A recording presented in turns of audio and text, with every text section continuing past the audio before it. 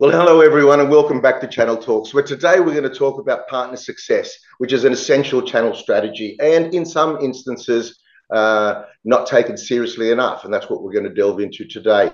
We'll be looking at it through the lens of all channel, including distributors and resellers, and trying to understand what some of the best practices of partner success are. And to do this, I have no better voice on this topic than Irit Ezips, who is the Chief Customer Officer, founder, and also CEO at the CEM practice. Irit is a world-renowned expert in customer retention and upsell strategies, which, of course, are probably two of the biggest topics going around at the executive suite at the moment, if not the two most important.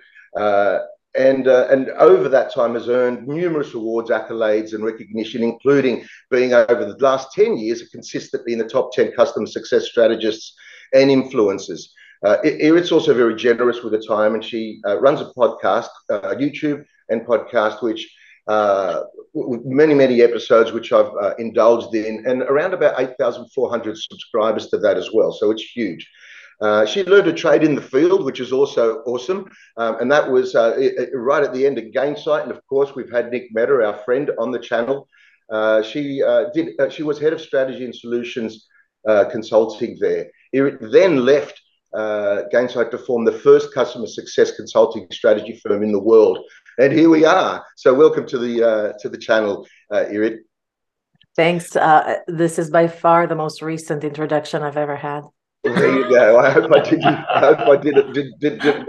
that right. And of course, joining me is Scott Frew, who's the founder and CEO of iAsset.com, who actually implemented customer success tools and also put people into those roles over 13 years ago. So a veteran in customer success, in fact, had a team of customer success representatives in the distributor we found, distributioncentral.com many years ago.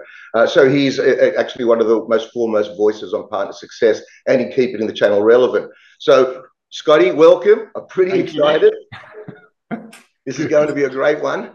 I'm going to lay out the scene for the discussion with some facts, because facts don't really care about your feelings. And my view is I constantly get asked, at least daily, why should tech vendors and manufacturers pay attention to partner success as a component of their customer success strategy, and why this is important to all suppliers, manufacturers, and vendors.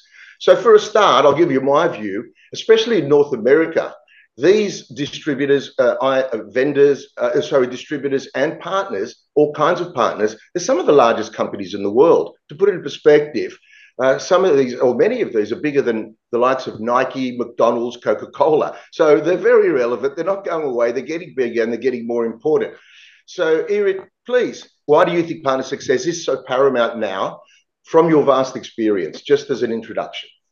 Yeah, sometimes I do work with partners to develop their customer success program, and you could clearly see where they're struggling with right now with the transition to SaaS, and even just the world of business is changing. I mean, if the traditional approach was let's build it and sell it, if you can build it and sell it, or just provide it, then customers will follow and the business will grow. And still, there's a lot of business to be made around that, but we should all, like, the world is changing into, we build it, we sell it, but then we want to make sure that customers don't just get the product or the solution. We actually need to make sure that they're getting business outcomes. And if you don't jump on that wagon, your competitors will. And so what partners are starting to see is that the early adopters of customer success from their competitive landscape, have started to embrace that.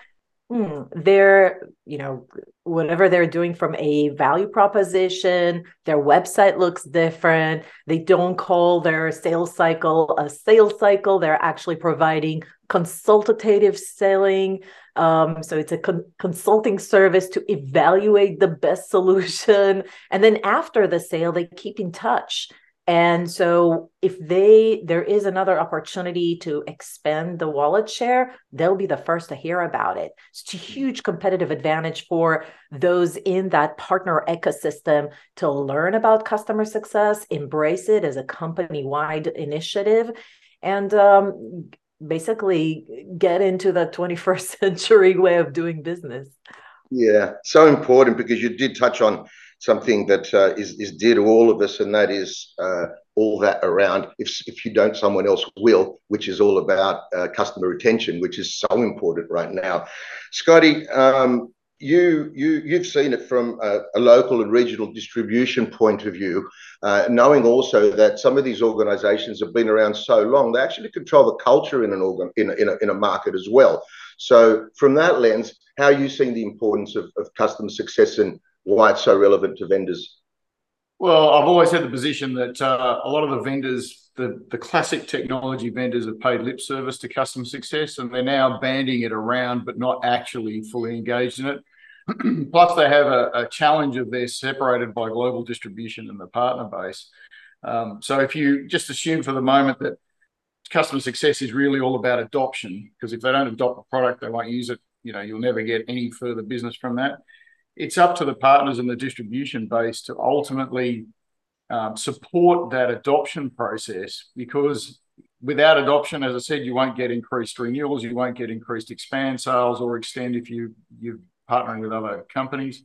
And in my world back when I had the last distribution business, we were bleeding edge for customer success or partner success, because we could see the writing on the wall, which was, if you don't continue to support the product life cycles over the years that the product's deployed, you're never going to get continuing business from that, and then it's open for competitive attack, etc. So, my role, which is why the platform came out as its own, was to wrap my arms around my partners to make sure they never missed an opportunity, and that's what the platform actually enables for those partners that are using it. Yeah, and it reminds me, Scott, of when we had Nick Mehta on the platform, a good friend of ours, who was saying, if customer success without partner success can't happen, because there are so many channels to an end customer, and who's running the prime contract, which I thought was quite profound and very strategic.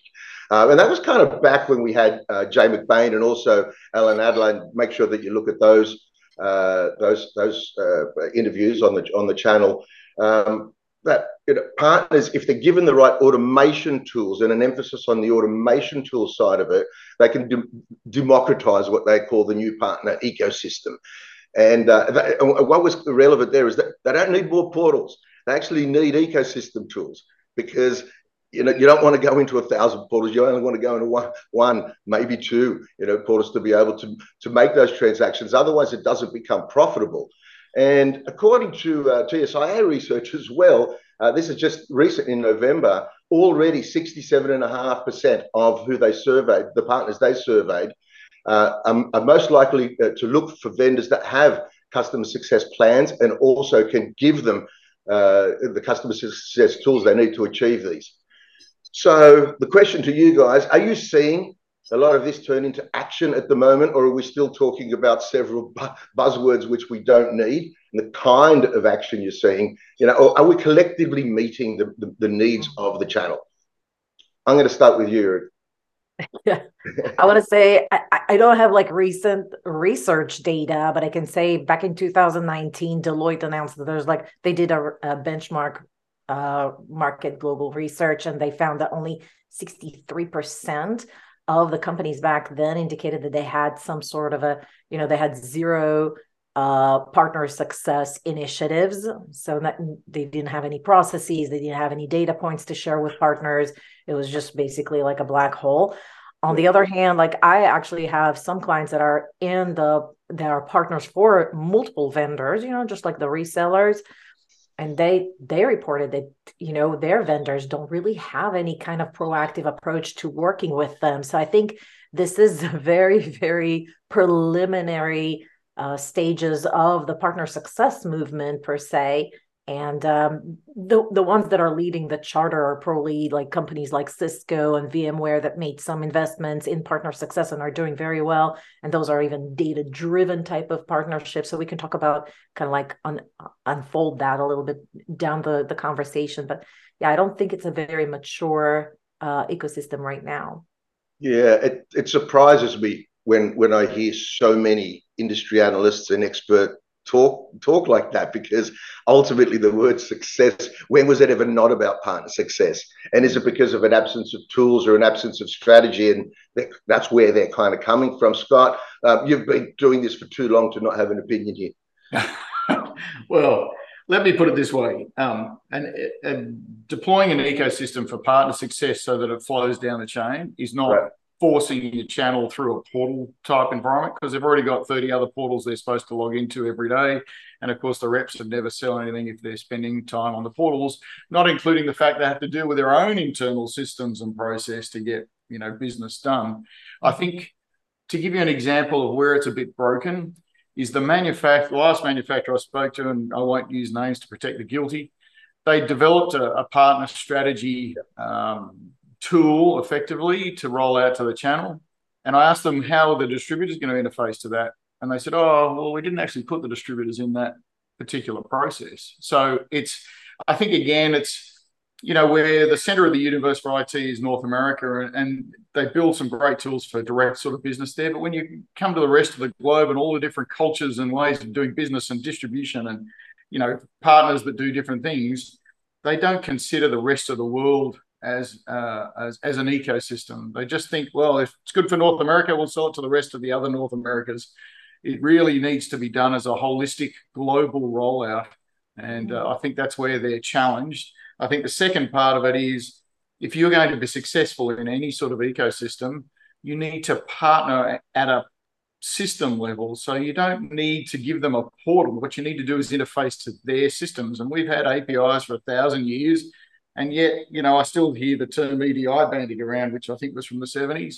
So what you need to do is work with them so their people are only using their systems, and the relevant data and information is being pushed up, whether it's quote or POS information, and pull down the transactional financial information the other way. That way, if I'm a business owner, my reps are only working on my systems and they're only doing it once, and then everything's pushed out to wherever it needs to go.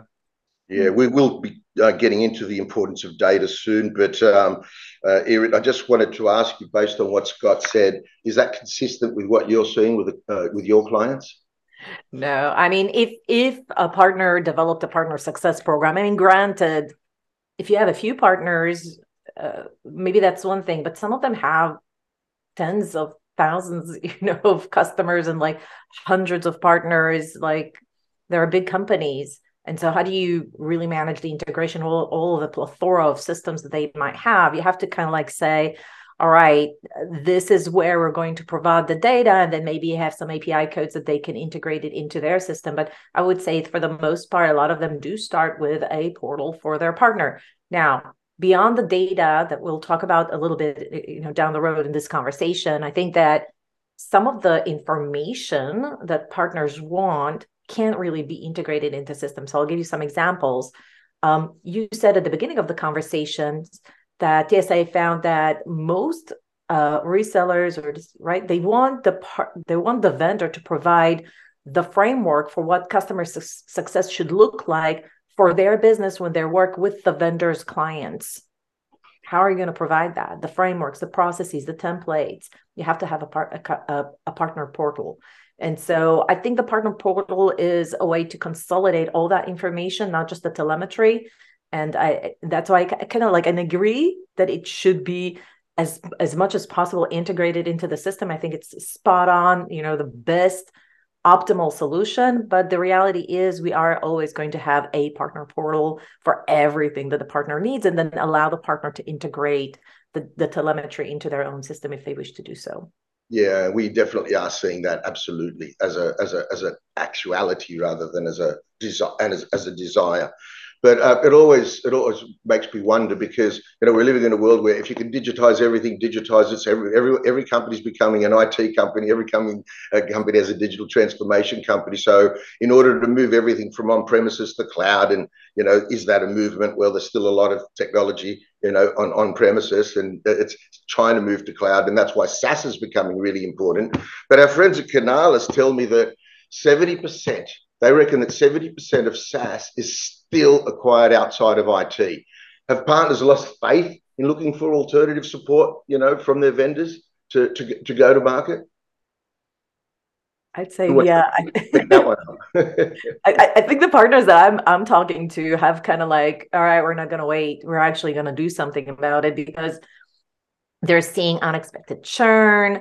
They have like a plethora of like challenges that arise with the rise of SaaS. I think, like, they don't know exactly, how can they scale the way they serve their customers, in a digital manner, or they don't have the tools or the capacity to do that. I think, if they had a partner success, that would be much easier for them.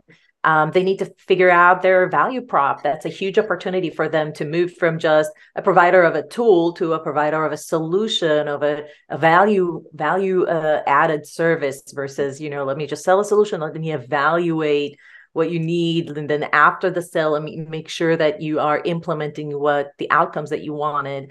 So I think that's kind of like what I'm seeing is like the first step that they're doing is changing their value prop, changing the way they're doing business, and then coming up with a value cycle management that's more proactive, and even kind of doing an outreach to the partner. Hey, who's the CSM on the partner side, and creating that relationship and a cadence with them. Yeah, absolutely. That's vital, essential. Scott, what do you see, mate? Look, I think on the process side, I think that most of the reseller partners that we've seen out there are still struggling with a CSM practice in their own right. I think they're still being driven from top down, and they need to basically get on the bandwagon and understand how that process works. And I remember when we did it at DC how many years ago, hadn't been done before, distribution. In fact, when I started calling my people customer success people, they went, "What the hell's a customer success person?" They didn't want it. Yeah. It was too American for them at the time. But really, they've got to push their people to evolve into new positions. So rather than trying to keep the old structures going, they need to innovate. They need to push it forward. And a lot of those, especially principals, are so busy doing the business, they're not stepping back and looking back into the business to see how to innovate to the next level, which includes this customer success piece. Yeah, and from my lens, what I'm seeing in the many vendors that I talk to, and also channel players, many of the channel players, the distributors, and the resellers, especially the MSPs, they absolutely want to practice channel partner success. They want to reduce churn. They want to reduce their costs, and they want to increase their revenue, but they're looking to the vendor to provide them with the program and the tools that will allow them to execute on that. I don't see a lot of that support. It's almost like, no, it's the other way around. You do this, so you go out and you get that, and you fund that on the celeb margins. So there's almost like a Mexican standoff in some of these negotiations, which should never happen. So in saying that, okay, let's flip it over. What would be your vendor's challenge today if they don't have a partner success program? What's going to happen? I'll hit you, Irit, first. Yeah, I think what are they missing out on? Yeah, I think what we're seeing is that they're actually challenged with unexpected churn. And the reason is that they don't really have a clear way to understand what is happening with the partner. They don't have telemetry of usage. They're working blind. They don't know what is the CSM from the vendor side is doing. So there's no real visibility. There's no synchronicity around what are we saying to customers? What are the things and priorities that we push or recommend to customers? There's a little bit about that. The vendor might be sending NPS score or other surveys to kind of gauge customer satisfaction. They don't have visibility to that. So they don't know who their biggest detractors or promoters are if they don't have their own survey sent out. And what if there's like multiple ones that are, and then they don't have any signs of risk. So if there's a lack of adoption, they wouldn't even see it. If there's opportunity to increase features or modules, they don't have that. And they don't know if the customer is growing or not. There's no like any kind of, I would say, early signals for either upsell or churn because of this ambiguity. And some of these partners, granted, they're very large. They might have hundreds or thousands of customers that they serve with that vendor. And so they have data challenge in and of itself, but they have less resources than the vendor. So you have to ask yourself, why the heck isn't the vendor investing their time and their resources to provide visibility to those questions? Yeah, and Scott, I mean, what we're seeing as well, to support what Irid is saying, many vendors now are recognizing that their channel programs just aren't cutting it, and they need to give different channel programs and reward them in different ways in terms of, reduction of churn, increase in upsell, increase in cross sell, and that's where they're getting their rebates and their MDF from. There's a new metric which says, I want you to do this, and this is how I'm going to support you and recognize you. Even though I don't have the tools at the moment, I still want to put you in that mindset and mind frame, which is encouraging. What can a distributor and a reseller or an MSP do to fill that gap in the meantime until a vendor eventually catches up? Well, so Nick, as you've seen, Microsoft has done a dramatic shift in the way they manage their partner program away from the old sort of gold, platinum, whatever. So you are seeing companies starting to grapple with this kind of longer term sales process or customer life cycle, if you like.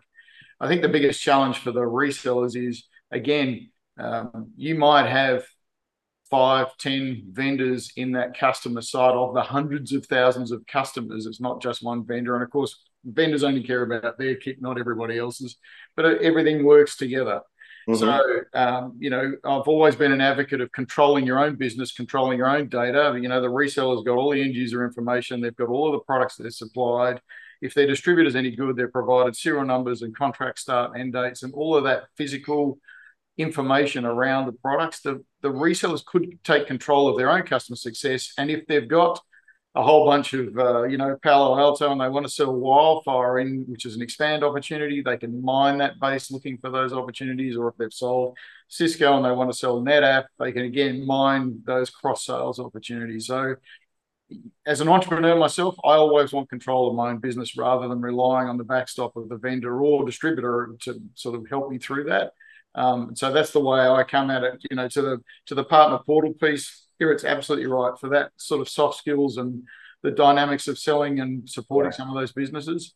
Where we're coming from is really, how do you automate that entire transactional process? And the mining of that data can't be done by humans or some, random person on the other side of the planet for that business. Okay, yeah. So you're talking about best practice, which is fantastic. That's what I want to stay on at the moment. So, Irid, what best practices are you seeing with the channel in trying to engage in their own customer success program through partner success? All right, so like the actual resellers, should they be doing, or what do we see partners are doing for the channel? Well, what the resellers are doing for themselves. For themselves, yeah. And distributors. What are distributors? Yeah, absolutely. Look, there's two types. I've worked with a few of them, so I could say it really depends on the maturity of their business.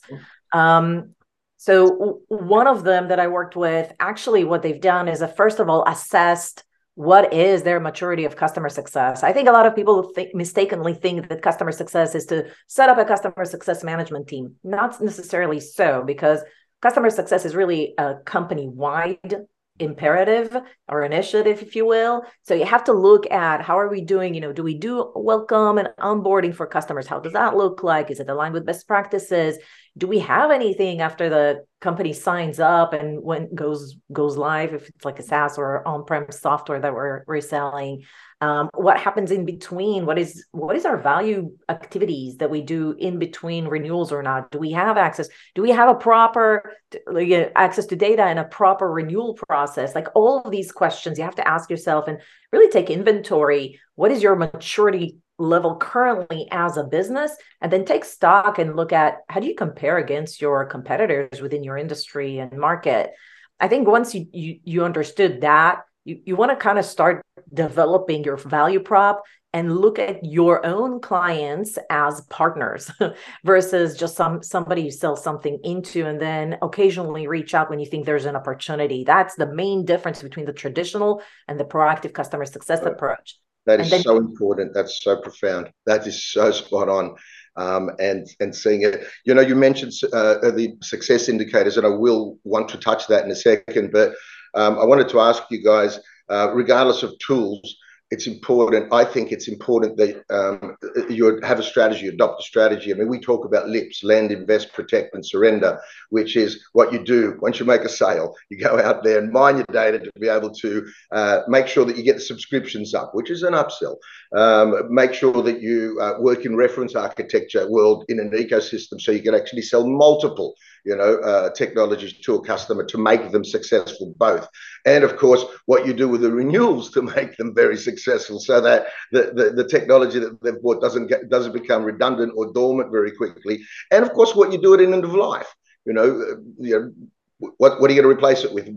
And that strategy is all about being proactive and being able to come and talk to your ultimate customer, to talk to them about how you're going to make them successful proactively, by knowing what they need and telling them what they need, so you're always ahead of it, and then you execute. Am I on the mark? Am I right? What are you guys saying? Is how far away are we from what I believe that to be the ultimate? Yeah, basically there's three phases in that. Setting up a strategy for customer success. If I'm a partner, one, I assess where I am and where are there gaps. Two, I implement and put it together. And I think the best way to do it is like creating a customer journey life cycle that's really redefining what are value activities with customers versus just tech support or whatever.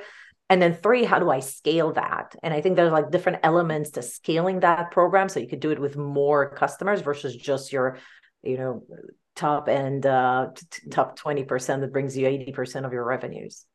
Yeah. Scott, what do you?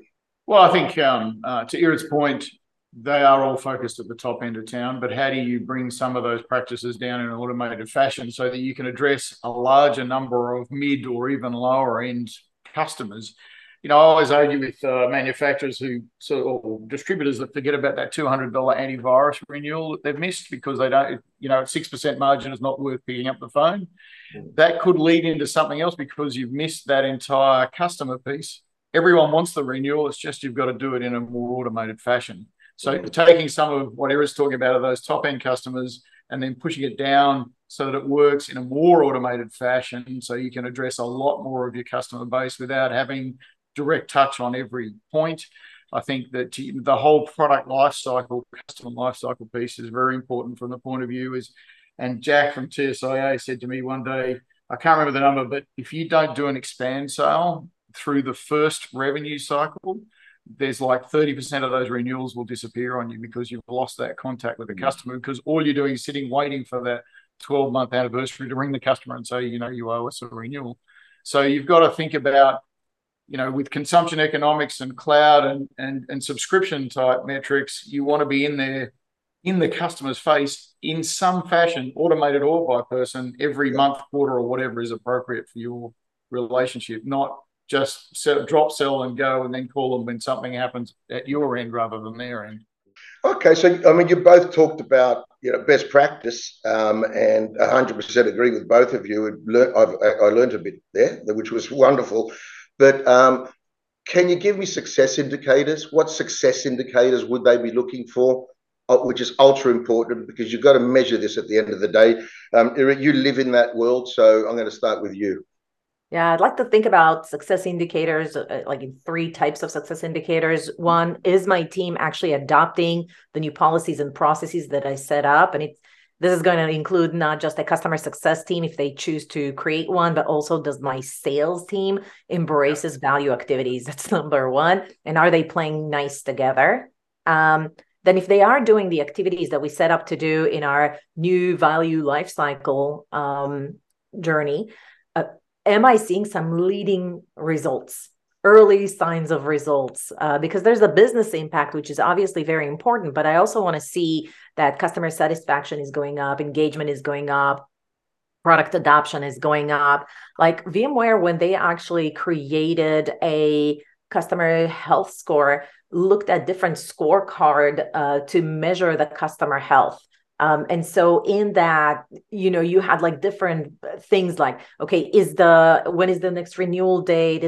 How many of them do we think are going to renew? Are we growing the shared wallet for each customer? All of these things are actually impacting the business itself.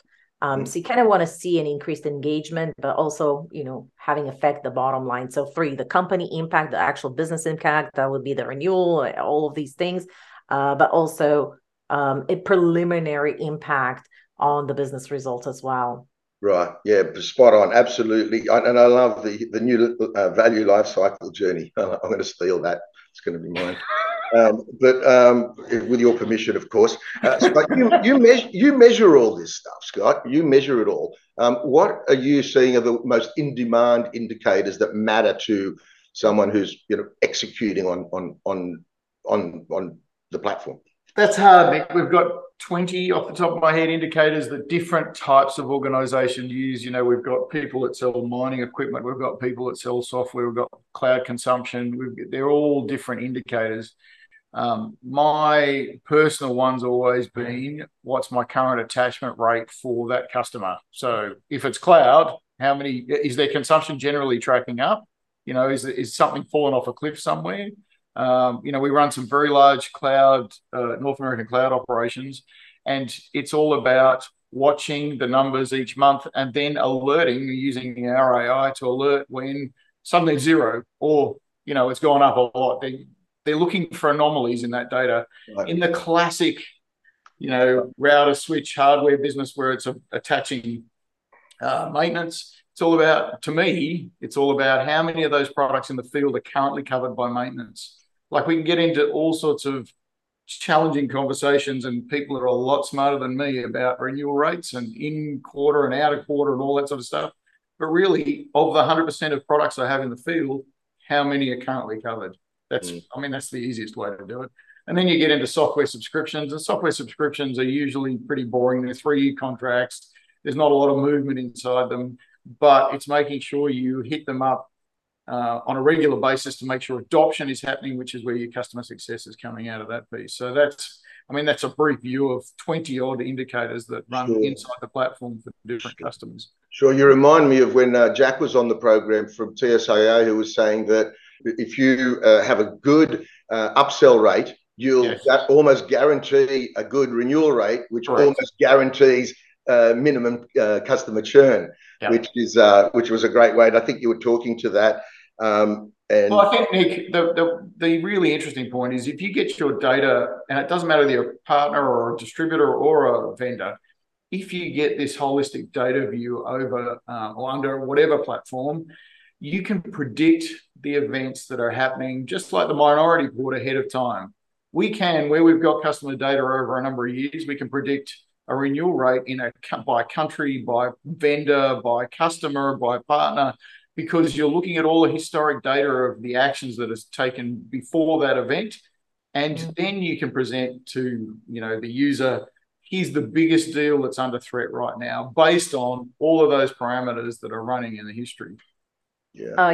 Nick, if we're talking about renewal predictions and sort of like securing the renewal and increasing renewal rates, there's one thing that I see a lot of companies, not just resellers and MSPs and distributors, but a lot of different companies that actually embrace customer success that are not doing enough. And that really is a very strong indicator that they have some control over. Do you know what it is? Tell me. It's really managing advocacy proactively. A customer that advocates for you, not only they have more propensity to renew, but they'll also have the propensity to upsell.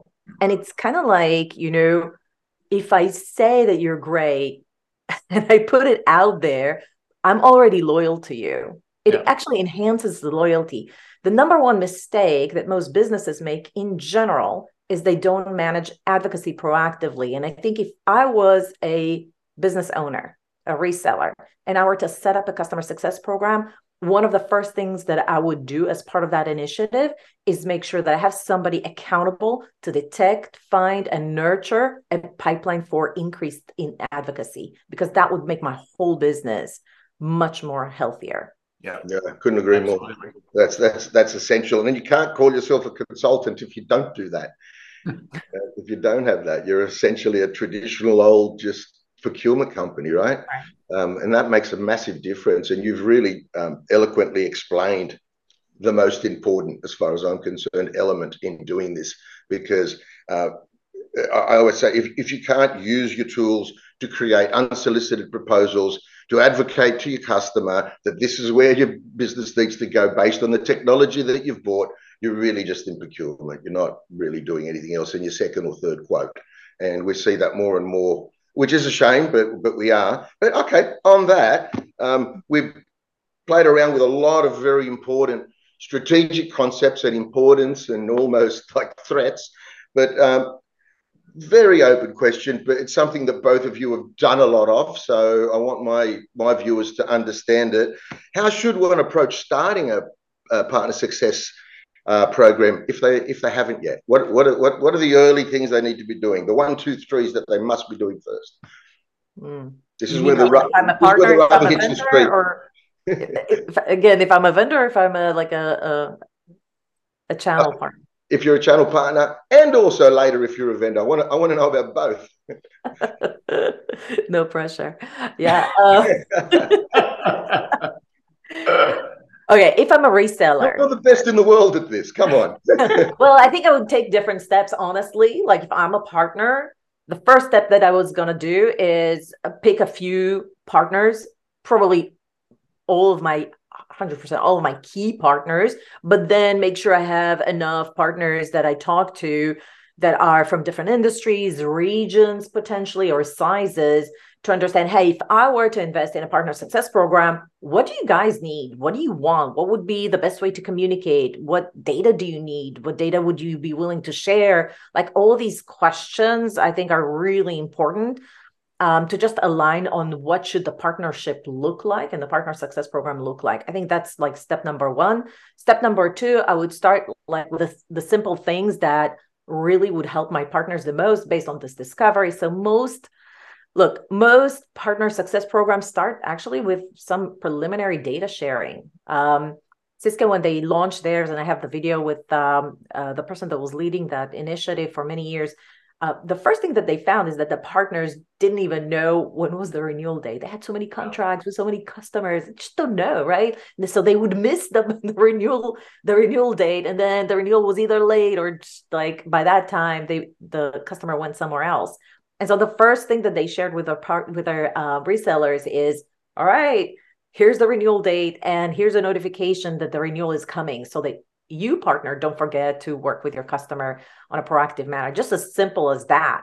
And I think that they double down on that data more and more, including tracking the relationship, like what are the significant relationship with each account, getting permission from the partner to actually nurture them through digital engagement to create a need or awareness to new features, modules, services that they can offer, all those kind of things. So I think if I'm a partner, that's the route I'm going to start with. And by the way, I'm probably going to start with one region. And I'm specifically saying that because I think it was Scott that said at the beginning of the conversation, hey, do it globally. Right. Start regionally, have success, learn from that experience, mature your program, define, roles and responsibility, who's enforced, how are you going to recruit more partners? And then when you branch out to international regions, really figure out, do you need to localize this? Do you need people on the ground? Like, what would be the best way? And then gradually do that. I think it's easier with data sharing, but if you are actually going to have a portal that teaches your resellers how to do customer success, you probably need to think about a little bit more about the considerations as to what the partner success program and the portal would include. And then really decide what are your success metrics, right? Usually when you launch a partner success program as a vendor, you want to know how many partners signed up. Are we seeing business impact in those? Like, is the wallet share going up? Is expansion selling? Are they retaining more customers? Are they getting new customers faster? All of those things. So I think as a partner success, as a vendor, that's what I would do. I have to agree with every bit of that, and that's going to become a very important part of how we present this part of Channel Talks to our audience, because it's incredible blueprint. Scott, I'm going to throw to you. you must agree with all that, because that must be music to your ears. I do, but how do you execute? I do, but I'm going to pull apart the globalization piece just to give you an example of where it falls apart. So Australia is about the size of the continental United States as far as the landmass is concerned.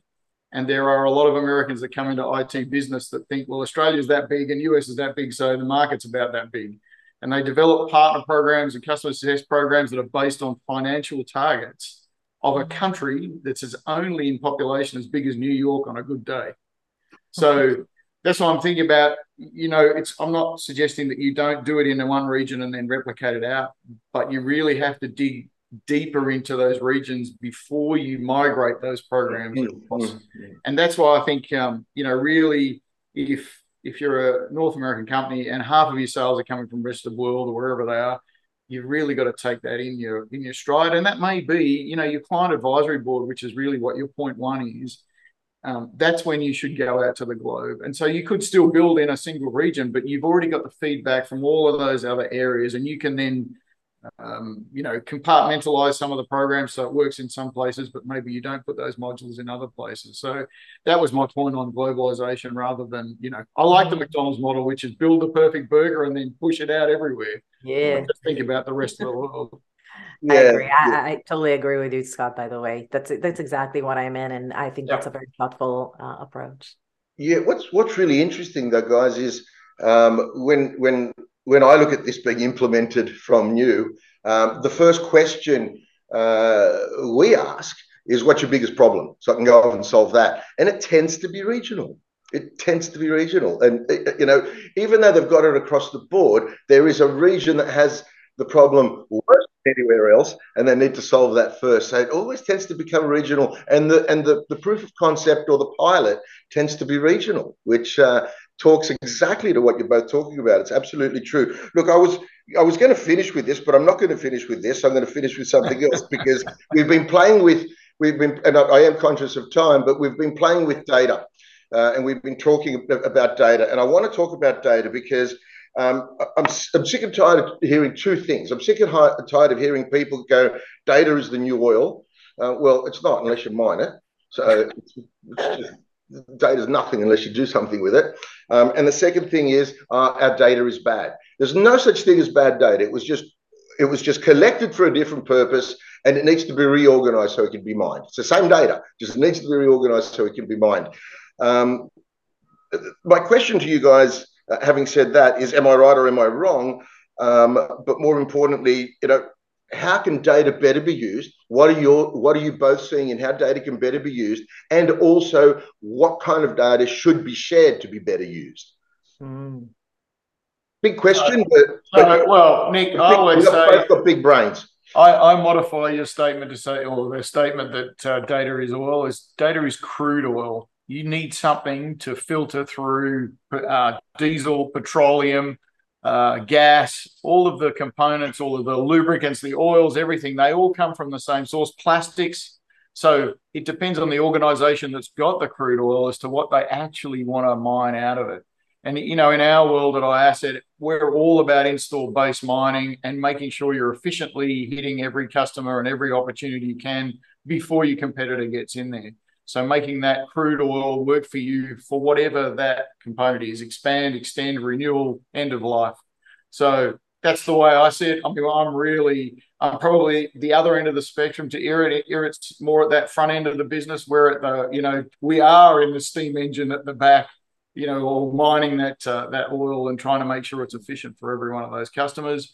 But my advice to any entrepreneur or owner of a business is, you need control of your crude oil, not rely on someone else to provide you the crude oil, because you'll end up with an oil crisis like in Australia during COVID. Our strategic oil reserves are in North America. Well, that's not going to be very good when you can't ship it.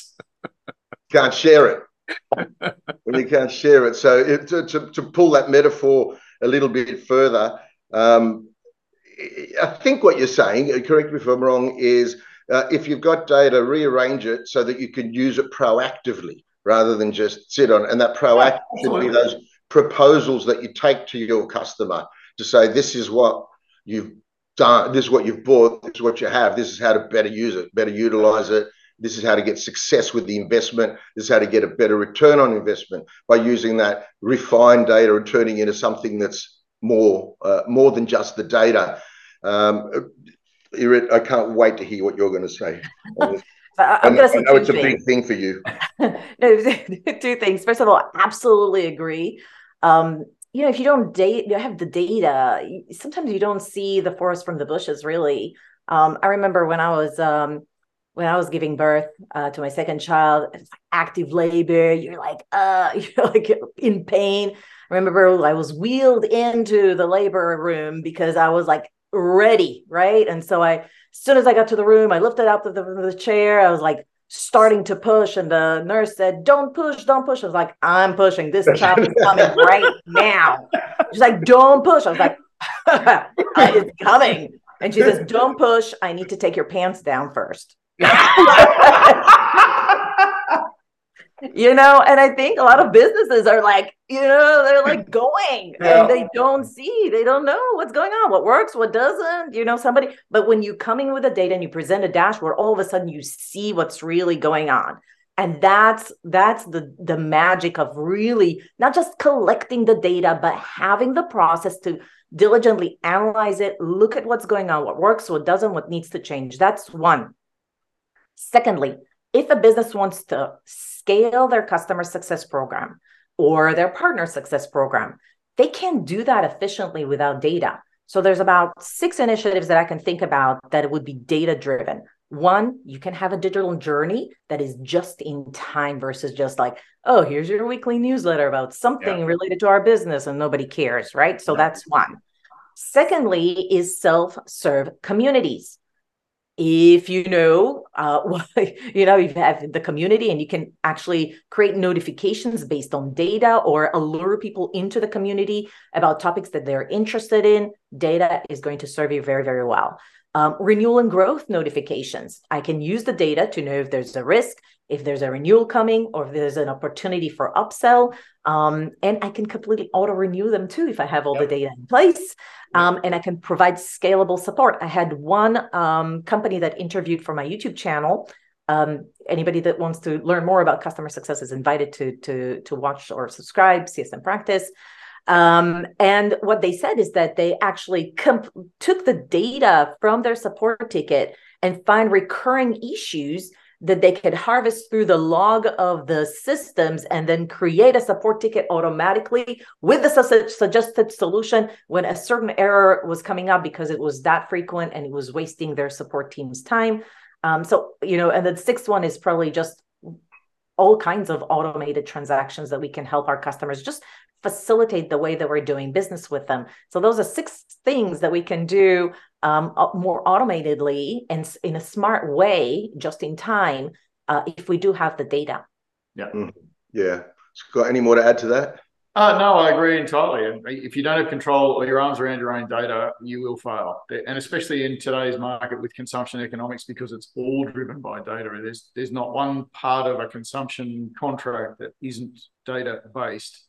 I think to push the analogy about oil a bit further, you may not know that diesel and petrol and these sort of products go off over time. Data goes off over time. So what you need to do is be engaged with it. So yes, it's fine to have the data, but you need to be constantly stirring the data to make sure it stays relevant and current. And only through that, pushing your teams to actually engage with the data means that the data will always stay current.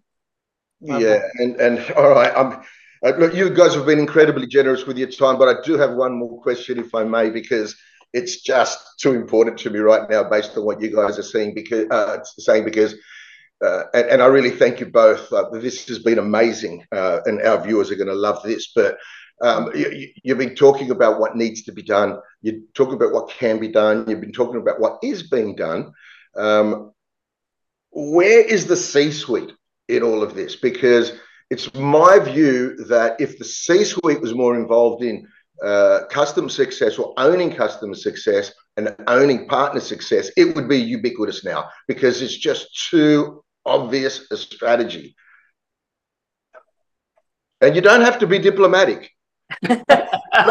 I have a very narrow preview to something sometimes because of my position as a consultant or a strategy consultant.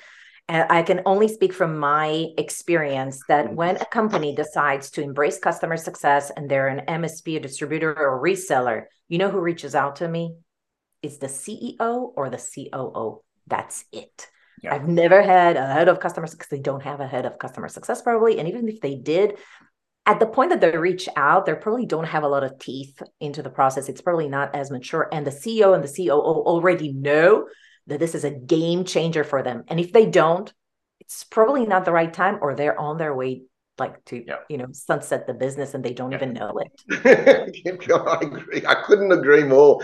What you just said then is exactly what I see. Exactly what I see. And I just want to add to that before I get to your view, Scott, that for a lot of them, they are actually sunsetting. And what that means is got another few years left here and my shares and blah, blah, blah. And I don't want to rock the boat. I don't want to put anything in that might just shake things up. And it's a cash cow. They got these payments coming in again and again. And so they're like, why do I need to change anything? Yeah. Well, if you really look carefully at your data, you'll see that your on-prem accounts are actually you have less and less of that. And so, and your SaaS customers need something else. Yeah. And so if you don't, don't change anything, what's going to happen? Yeah. And the proof of that is someone else has more and more of them. Exactly. Yeah. Scott, what's your view there? Well, to be a bit controversial, I see guys that are my age and older that have come up through the IT for the last 40 years and they're struggling with it. They are struggling with it. And to that point, over the last 40 years, you've had a head of channels, as an example. And if you look at the C-suite or the boardroom table, you've got the CEO who's the most important guy. You've got the CFO who's usually number two, the COO, and then the CRO and whatever, trendy names they have. And down the end of the table is the channels person. And they have no say in anything because the CRO owns the sales number. I've seen now this escalation where they've put in SVPs for ecosystems, but what concerns me is they're older guys like us that have got the same experience that we've had for the last 40 years. And really, you need to inject some of the younger people that are coming out of different environments to actually help them with a proper customer success practice. Yes, there's always going to be a channel and you're always going to need guys like us.